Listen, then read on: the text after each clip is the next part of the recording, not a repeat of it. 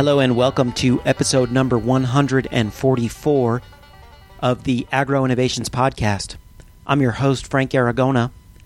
This episode of the podcast has been released onto agroinnovations.com/podcast on Monday, August 11th, 2014. On this episode of the podcast, I will be featuring an interview conducted by longtime podcast listener and supporter A.J. Tarnas with Professor Joe Kovach. I will let A.J. tell us more about Professor Kovach and the nature of the interview. But I will say that this interview comes at a particularly good time as a follow-up to the previous Agricultural Innovations podcast episode, where I spoke with Chris Stelzer of Agricultural Insights about the crisis of sustainable agriculture. And the focus of our conversation was economics and business management, and how that constitutes a crisis for many agricultural producers, in that the business management skills of many small-scale producers are lacking, but also that many of the economic structures in 21st century America are preventing profitability for the small-scale farmer or rancher. I think that this interview addresses many of those issues very well, and it offers some practical solutions that a person can apply to help address some of these structural and business management issues. One of the things that I think is very instructive is the way that Professor Kovach tracks his costs on a per square foot basis, on a per crop basis, on a per year basis, very, very closely. And that is a great example, although he is a researcher, that is a great example for many producers that I think is worthy of emulation. Now, I am not going to comment any more on this interview after this brief introduction, so I would like to say that this and all episodes of the Agro Innovations Podcast are released under a Creative Commons Attribution Share Alike 3.0 license. To learn more about that, you can visit creativecommons.org. Now, keep in mind, this interview was recorded all the way back in 2012, right before the Agro Innovations Podcast went on its extended hiatus. So, in fact, although I am somewhat apologetic to AJ for not getting to this interview sooner, this is actually, in all reality, probably the soonest that I could have published this interview, considering I had quite a backlog of material once I got the podcast started back up again, and also considering that the podcast was on hiatus for such a long time. So, as AJ says at the conclusion of this interview, if you do have someone that you would like to interview in your community and have it published on the Agro Innovations Podcast site, please do so. Get in touch with me. You can contact me at podcast@agroinnovations.com, or you can click on the contact link on the website agroinnovations.com. Now, enjoy the interview conducted by podcast listener A.J. Tarnas with Professor Joe Kovach. Hello, Agro Innovations Podcast listeners. My name is A.J. Tarnas, and I recently had the chance to speak with Dr. Joe Kovach, who is a professor in the entomology department at Ohio State University's OARDC campus in Worcester, Ohio. Dr. Kovach has been part of two major projects that have won him some attention.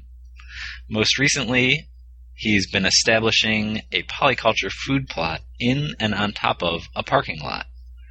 Prior to this parking lot experiment, Dr. Kovach planted a 1-acre polyculture food plot with the goal of producing $90,000 per year in food from that single acre. My brother and I were driving through Ohio on a very cold January day and caught up with Joe at his office. This is what he had to say. The goal was to make about $80,000 to $90,000 an acre.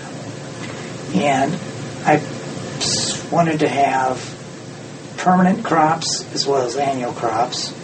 I wanted to make sure that I incorporated most of the ecological principles that I've learned to manage pests. So some of those principles that I've learned is that in order to increase ecosystem stability, no matter how you define an ecosystem, it could be your backyard, it could be an acre, it could be a cornfield, you want to have it stable. And if you have a stable ecosystem, it makes it more resistant to pests and more resilient to disturbances such as droughts or pests. So it bounces back. So you want stability. So our goal was to try and find ways to increase stability, and we're trying to get rid of instability. And things that causes instability in ecosystems are a lot of cultivating. It's disruptive to the soil. A lot of mowing, a lot of planting. So we wanted to have some permanent crops and some annual crops. Another thing that's important for ecosystem stability is biodiversity. So we wanted to do things to increase biodiversity. And there's 3 types of biodiversity that we tried to increase. Because when we look in the woods in your backyard, everything is not on the same plane. No. There's tall crops and there's short crops or understory plants. So we wanted to incorporate this spatial diversity. You also see that just not all one type of tree. There's multiple trees. So we want to increase genetic diversity, much like a polyculture system where we would have multiple crops. And finally, we wanted to have temporal diversity. And by that I mean you wanted to spread fruiting and harvesting out, or flowering out over time. So you don't have just all strawberries and then you're done. Yeah. So we did that. We used high tunnels, but we also did that with different varieties. So we had an early strawberry, a mid, and a late. We had an early blueberry, a mid, and a late. Early planting of beans, mid, and late. So we spread things out. And what that does is when the pests come in, it was like my early beans didn't get many pests. My mid beans got bean leaf beetle, like crazy, and the late planting didn't. So it was like you can adjust according to what your pest problems were. So that was the 3 concepts we tried to do. Then we tried to plant. We planted 8 different commodities. I had 4 tall crops, or tree or bush crops. I had apples, peaches, blueberries, and raspberries were kind of like my permanent. Strawberries were kind of like a permanent crop as well. Or an annual. Well, I planted it as an annual and a perennial, but we can get into that later. And then I had 3 or 4 different annual crops. Like I'd have tomatoes, edamame, soybeans, green beans. Sometimes I had pumpkins. Sometimes I had fingerling potatoes. We had cucumbers one year. So I would mix that into the system. And we had to make sure that when we rotated things in our annual crops, because you can't follow tomatoes and strawberries together. So we had to develop a rotation so we knew each year where things were planted, so the next year we wouldn't follow the strawberries. And then one year, I ran the project for 6, 7, 8 years. Right. And I made sure that some years I couldn't plant tomatoes because I just had to give the soil time to rest before I started again. For its mineral content or to break disease cycles? Disease and insect cycles, primarily. I had drip irrigation. For weed control, I use landscape cloth, which I think is well worth the investment. I had planted alleyways with grass, perennial ryegrass. Mm-hmm. What that did, having the perennial rye soaked up a lot of moisture in the spring. All right. Which was really nice, so I could really walk in there pretty much every time. As opposed to some other type of ground cover. If you put like straw mulch down, you got to worry about weeds coming through that. So I was just able to mow the alleyways, sure, which made it a lot easier, and I didn't have to mow it all the time. I planted a perennial ryegrass, which during most years goes dormant because it's a cool season grass. So I don't have to mow it in July and August. All right. So when I'm harvesting, I don't have to worry about mowing, which means I'm less disruptive. And then it comes back in September.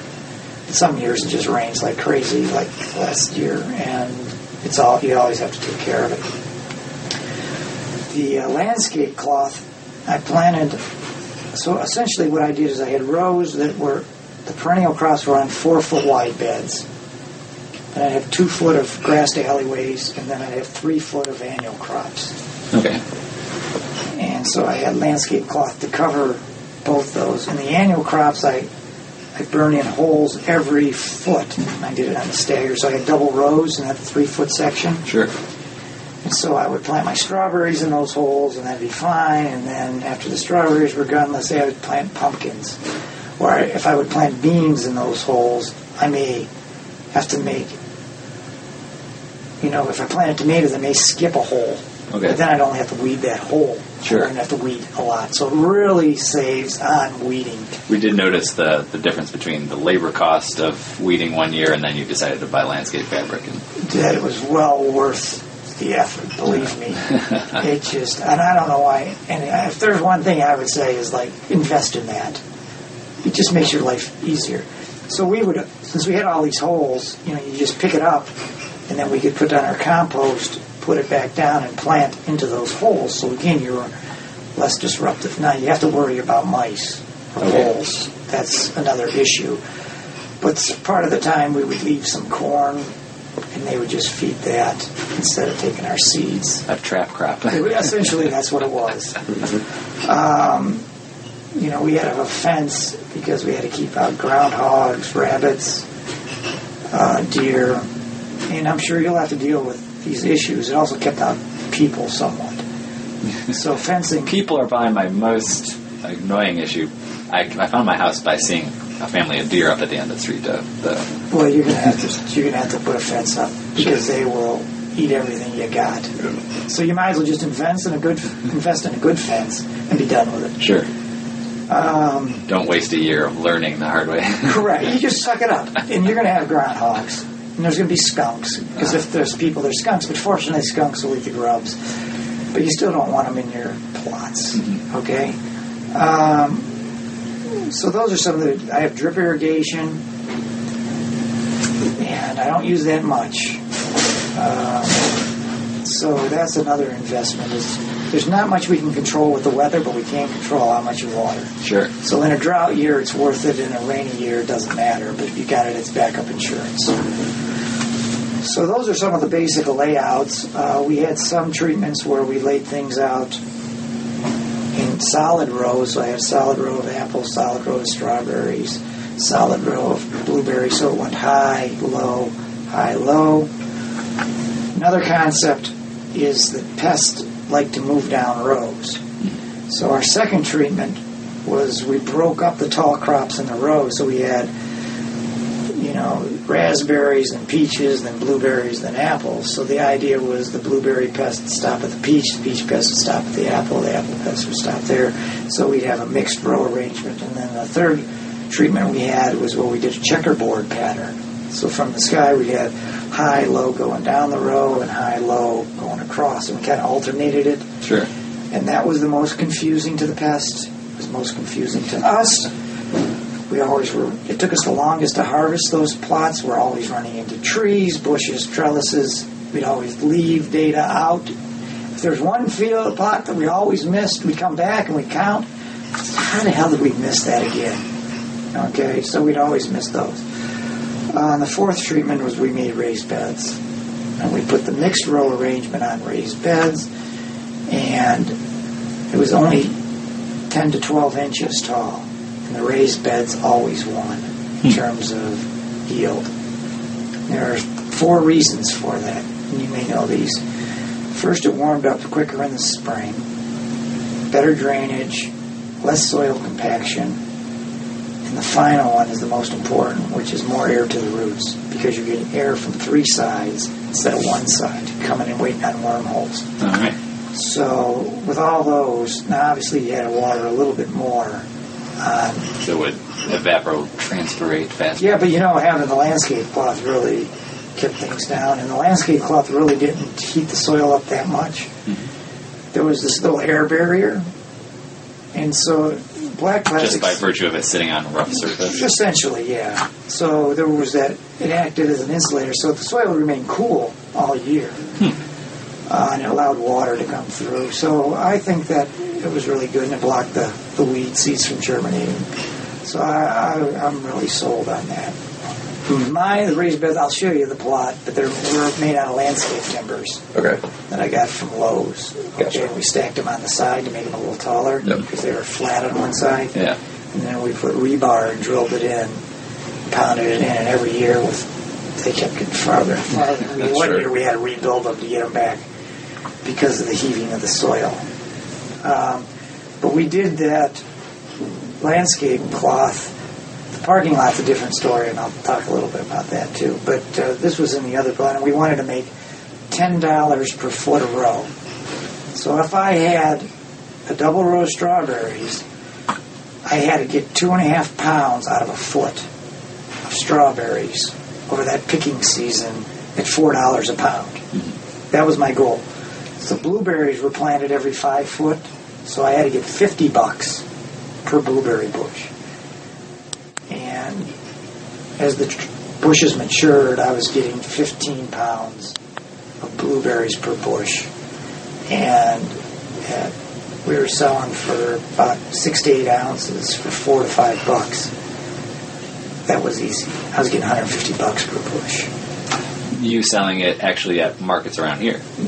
So OARDC actually for 2 years had a farmer's market. And for one of those years, I sold. Mm-hmm. And my requirement was I always had to be the highest priced person because all the other growers who came in, I couldn't undercut them because I was subsidized. Sure. But most of the guys were smart, knew that I set the market. So those not price fixing, they always would ask, now what are you charging? Mm-hmm. Or they could see what I was charging, and then they would come to my level. Except for this one person came in and undercut us all by half. All right. And she ruined the market for everybody. She sold out, but she screwed. I set the high. You could be getting double what you want. You could undercut me by a quarter. It's fine, but don't cut me by a half. Do you think she was making a living at that low price? Well, no. What she did is she got subsidized help for picking. She would get all. We're a big Amish area, so she got all the Amish kids that she used to pay 50 cents. And so everybody else had to hire real labor, and she got cheap labor. So she was making, but I mean, it was like, it ticked us all off. Yeah, right. So don't ever be that person. How many vendors? We had, on average, I mean. Maybe 15. It was small. Was it free? Or did they pay? Did well, I vendors had to pay? pay. I even had to pay. We had to pay $100. $100, yeah. But I don't see how anybody makes money in a farmer's market. Really? I really don't. I in think urban America, you don't? In urban site, I'm in a farming community. Sure. That's a different thing. I had hard people, even the other growers that sold said this is really hard to sell in a farming community. If you were in Cleveland or Columbus or Cincinnati, that's a different. You were still able to make $150 per bush, though. Yeah, if I sold everything. Right. But there was not enough. Okay, so you did that, yeah. My ultimate goal would be that you sold to your neighbors. You would either have a delivery system, a CSA, or some other method. And I thought farmers markets were really good for advertising to make people aware of the use. As many CSAs find it's good for advertising, and they do it for the advertising, but right. a break-even or a loss leader in order to get those accounts to... So you're agreeing with me about the farmers market? Sure, yeah. Yeah, well, I got the data, and I was like, what the hell? I'm not making any stinking money here. And it didn't take, I wasn't a genius, but I could see that. But I did realize that's definitely good for marketing. Is there any buyer around here who could take your excess? Well, we did have, there's a group in Cleveland, I forgot the name, Fork to Farm, Farm to Fork. The cafeteria at the school didn't buy you? Well, I didn't. I'm a researcher. Sure. So I just wanted to collect my research data. I only did some of this dabbling to make sure I knew what I was talking about. Mm-hmm. But there was a group that came in and bought, 50 flats of blueberries from me. I picked them. They came in, picked them up. They got it. I got the check. Were they washed? Processed? Washed? No? All right. So we just picked them, put them in there, and they took them and sold them. So that was the way to do it. The other thing is that I have gleaners. So I used to invite people from people. I'm a gleaner. People ministries to come in and pick it for their food thing, food bank. And then I had a couple other people. We have a local roots, which is like a farmer's market all year round indoors. So the farmer doesn't have to sit there. There's a person. So it's like a little grocery store, but somebody manages it, and it's all fresh local produce. All right. So we would pick my stuff. Somebody would pick my stuff from, what was it called? Family Services. So people on welfare would come in and pick, and then they would sell it, and we'd split the profits. And so I had some money, and they were making some money, and people were eating the produce. So I could feed a lot of people. I was surprised on this acre, although I only had like 1/8 of an acre of strawberries and blueberries and things like that. So I made money on most of the fruit crop, reached my $10 per foot of roll go. At least you did that at that rate. You could have hit that rate if you were going stride. But I couldn't mess around. Sure. I had to pick everything. I had to pick it on time. I didn't have many damage, but I could do it. Mm-hmm. I couldn't make any money on green beans. I couldn't make any money on most of the vegetable crops. Sweet corn, forget it. Yeah. I made I did popcorn, and I don't know if I could do, but I had red and blue popcorn. So you got to make sure as an added value thing, right? So you have to do stuff that's different, but you can't do stuff that's too different. Because people say, well, I got peaches. How come you don't have peaches? Well, we're in Ohio. We don't have peaches yet. It's not California. But with the high tunnels, I got the best yields. My raspberry yield doubled inside the high tunnels as opposed to outside. I got a week to 10 days early on my early plants, my early varieties. I got 3 weeks earlier on my late varieties. So when I was picking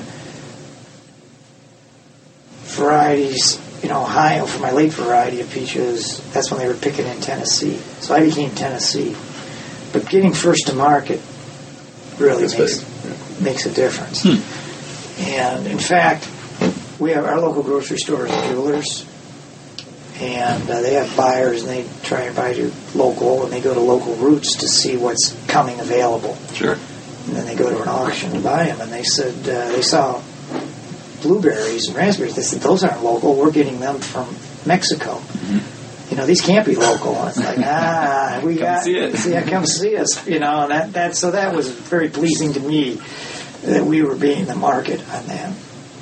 So you can't mess around. It's hard to make it on vegetables alone, but what vegetables do is it helps you spread out the season. My green beans taste like everybody else's green beans. My strawberries taste better. All right. Really, my blueberries, because they're really picked fresh, and that makes a big difference when I don't have to ship. Well, for the purposes of the listeners, we've been talking about a polyculture planting, about an acre and a half. It was actually a planted acre. There was about an acre and a half with alleyways. And you've gotten a little bit internet famous for that. You've got your article is out there, and a lot of people have read it, or articles about the subject. But sure. You've also been recently breaking up a parking lot and planting in a parking lot. Right. So we noticed there's a lot of asphalt in Detroit or Cleveland or big cities sure. that's not being used, and everybody's afraid of using it. One technique people do use is to put a lot of wood chips down, which is okay if you can get a lot of fruit. Right on top of that. Right on top of the asphalt. And then they build some type of raised beds. Some people build raised beds and they do what they call lasagna planting, where they kind of put wood chips and soil and food scraps and corrugated and newspaper and more soil. And then they plant into that, and that works okay for vegetable crops. But I had access to this parking lot behind an abandoned dorm, and what I wanted to do was to see if we could make that productive. So we set up different treatments on there. One treatment, we planted things in big pots. So we had a lot of the plants that were in my other polyculture system. I actually dug them out and put them into the big tubs that were almost like hot tub size. Sure. They're very expensive. Okay. $50, $60 a pot, plastic but we were able to transplant our bushes and our trees. We went over there. They're pretty big trees. They're very big, yeah, and we put them in there, and we're seeing how, if I had time left in my career, I would be planting new trees in each one of those plots and let the trees establish in the plot. Mm-hmm. But because I'm running short on my career, I wanted to make sure that I had fruit to evaluate, Sure. and I didn't have the time to wait. So we planted things in pots. We also were trying to do some vertical agriculture, where we use these cattle panels, and then we would hang the pots on the cattle panels. So I have strawberries planted in the pots, and I'll have some beans or some lettuce or whatever. So that's one treatment, is to use these polyculture system, but within the pots. And you don't disrupt the asphalt at all. The second treatment was we were going to just grow on top of the asphalt, and we made our own raised beds. And we made them about 2.5 feet tall. And we got the cattle panels again, and then we lined them with landscape cloth. And then we added a soil mixture of 4 parts wood chips, 2 parts compost, 1 part soil, and 1 part sand. And we mixed it, and then we filled the raised bed. So we started out with about 12 inches, 10 inches, 12 inches of wood chips, and then we put our potting soil mix on top of that, and then we planted the trees. Did a contractor mix that all for you and bring it there, or did you do all that work? Well, we got the front end loader, we had the soil delivered, we had the sand, the wood chips, and we just started Picking it up and dumping picking it and dumping, picking it and dumping. Pretty soon we had a nice mix. All right. And then we were able to dump it. And it was labor intensive, but if you have machines, you can rent things. Sure. And that works out pretty well. So we did the same planting there, and then, so these raised beds are pretty high, 2.5 feet, but putting the trees in there also makes it really tall. And what's the point of having a dwarf tree when you add another 2.5 feet onto the base? So you are on concrete. You could just have a little man mover. Well, one could think of doing different things like that. That's true. The third treatment we did, which is my favorite, is we got an asphalt cutter, and we cut out trenches wherever the rows were. So the rows are 3 foot wide by 30 feet long. We came in then, cut it out, and then came with the backhoe, scooped it out, the top off, scooped out the gravel underneath, some of the compacted soil underneath, built mini raised beds, because we learned that from the high tunnel, the polyculture project, of about 8 to 10 inches, and then we filled that in with our mix and planted into that. And that really seems to be working well. Does it have some special advantage? It's just smaller. All right. We don't have to weed it all. Sure. On any of the treatments. On one of the other treatments that I forgot to mention is that we use those cattle panels, right? And these cattle panels are usually about 50 inches tall by 15 feet long. All right. So they keep the cattle or the pigs within the area. So we use those, and we hung pots on those for our vertical. And in the other treatments where I had the raised beds, we had flower boxes we made. And so we were growing strawberries in the flower boxes. And so you have multiple layers growing up. So instead of just having 2 rows of strawberries, we have now 6 rows of strawberries within this section. So that works pretty good. We're also adding high tunnels on some of those treatments to make sure we get this early season. As you could expect, we'll get a lot of heat units in March and April, but in July and August we'll have too many heat units as well, so we'll have to figure out venting. We have a trickle irrigation system in there as well. So we're hoping that we'll have less pest pressure, because if you can imagine, most of our insect pests come from the sky. They literally do rain out of the sky. From how high up?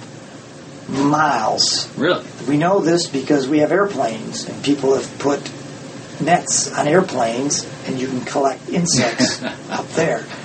And the air to an insect is like water. So you can swim, but you get caught in these currents, and you go and you can move a little bit, but you're kind of at mercy of the wind.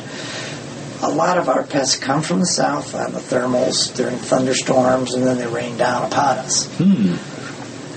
But in a parking lot, we have updrafts, right? Heat is rising. The heat is rising, so what impact is that rising heat having on those? But is that going to act as a barrier to push some of those pests coming out from the skies, or disease spores? Is it going to push the disease spores around? Sure. We don't know a lot of this stuff. And when we were walking around there, it just occurred to me, well, you don't have to mow the parking lot. You don't have to mow at all. Exactly right. And you can spend your time doing other things. But so those are the two kind of high-profile projects here, the polyculture plot and polyculture in a parking lot. Right. Do you have any other secret projects not telling us about? I have ideas, but we're not there yet. Yeah. Do you have anything clever that you might not get a chance to do yourself, but you'd like to put out there for somebody else to try? Well, the next thing we actually are doing this year is, because I'm in Ohio, we have a tremendous pest complex. Okay. Why is that? Because of our location, we're wet. We get a lot of southern pests come up. We get a lot of northern pests. We get pests from the Midwest. We get them from the East Coast. So we're at the center of a lot of different pests, and they kind of converge in this area. All traveling by air. Most by air, yeah. And so you're going to,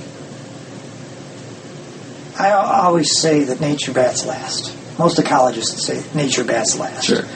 So no matter what we do, you have to adjust to nature.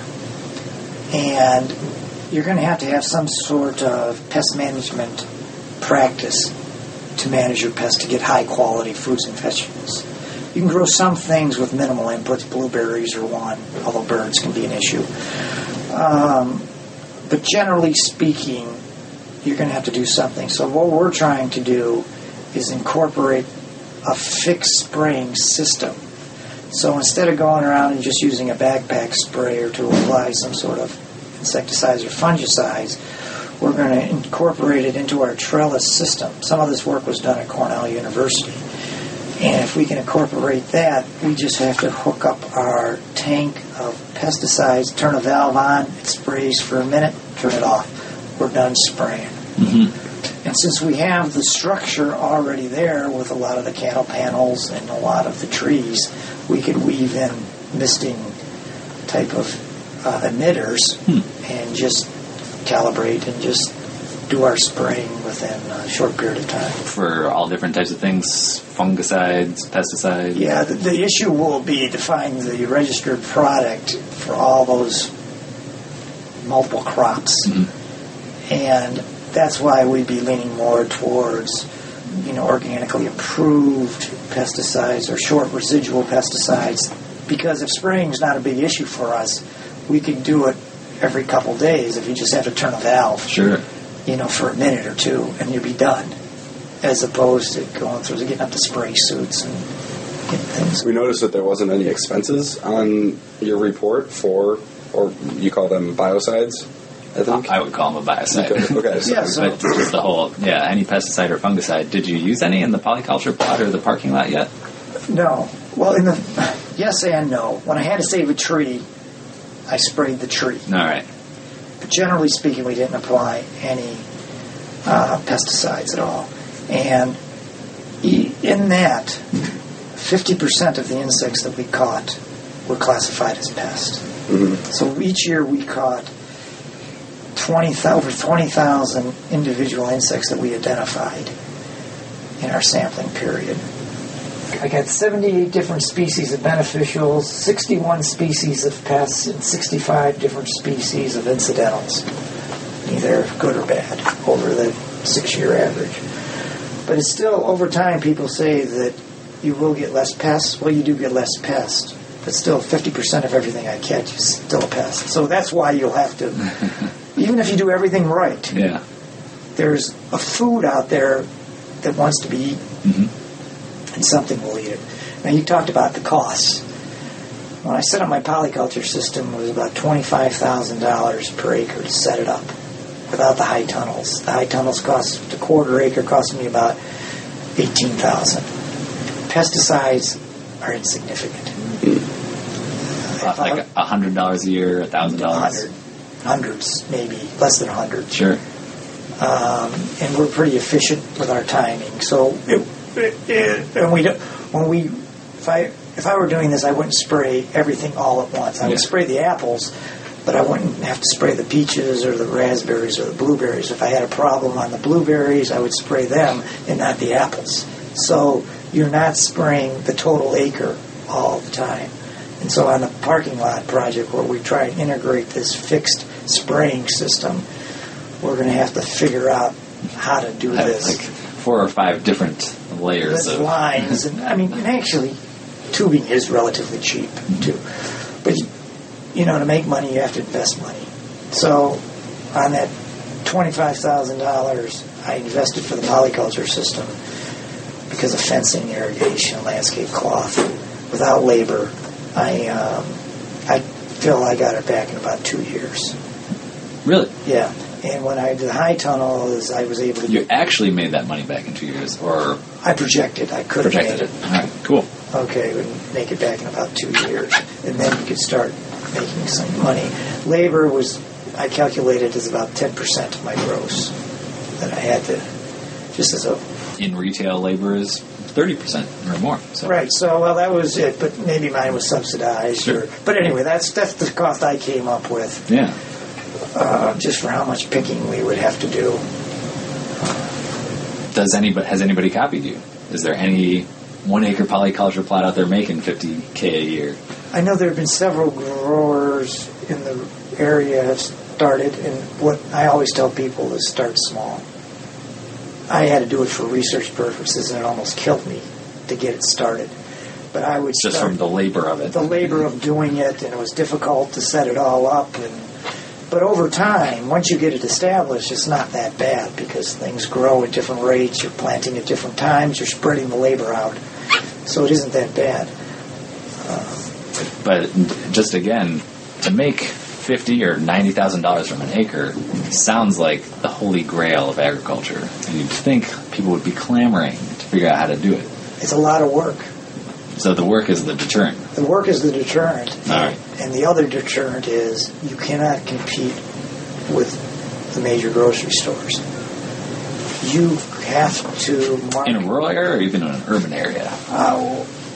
Well, a lot of the places that people grow or trying to do this are in poor areas. Mm-hmm. It's tough to base an economy on poor people because they have, no money. Therefore, in order to do this, you have to sell to at least wealthier people. Not real wealthy, but people who have disposable income. Sure. And because of our economies of scale and our agricultural system is so efficient, because we've built... You can't use polyculture to feed commodity buyers. No, it's just too difficult. And you can't do this on 5 or 10 acres. It's tough to do it on an acre. Now, so 5 or 10 acres would be too much. Well, you can do anything you want given enough time and money. Sure. Really. And that's where you have to decide how much is too much. There is a sweet spot that you have to reach. But it's also tough to compete with having cheap oil when we can ship from around the world and still buy raspberries, at $3 or $4 a pint. Mm-hmm. That's tough to beat. What you have to market is you're local and you're better because you're fresher. And it's tough you can't compete on price until gas skyrockets, which it may sometime. But now that's what makes it tough to market. And if you got a good marketing system, you got a good delivery system, or you have a good CSA, people still underprice, I think, the value of your commodity. Because they're competing with the grocery stores. And you just have to say, if you want to buy it, go to the grocery store. But this is what it takes. And if you price it right, I think you could sell it because it's fresher, it's more environmentally sound, it's local. And I think that's what you would market. Because you'll lose on price. So that's what's holding people back. So you have to pick where you are in an urban area or a peri-urban area. Sure. And then you'd have to be a good marketer. And if you got that, producing enough, 2.5 pounds per foot is conceivable. At $4 a pound. At $5 a pound, you only have to produce 2 pounds per foot. Mm-hmm. And you felt you reached those yields. I can do that on fruit crops. All right. On vegetable, I can't. When we grew tomatoes, I couldn't sell a 10-ounce tomato for $4, but I could sell 10 ounces worth of grape tomatoes for $4. So, that's kind of that's a marketing issue as well. So you got to plant something that's common but different. Sure. And you got to have what your customer base wants.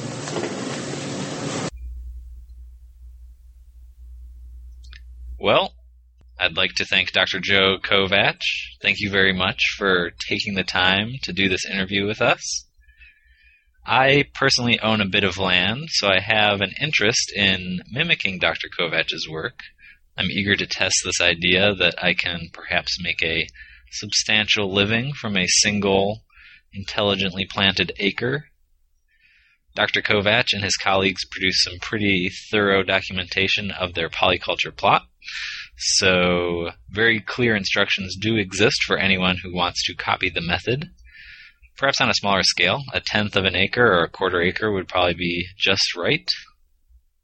I want to invite all of you, my fellow Agro-Innovations listeners, to seek out the innovators and heroes of agriculture and appropriate technology in your region and record their stories.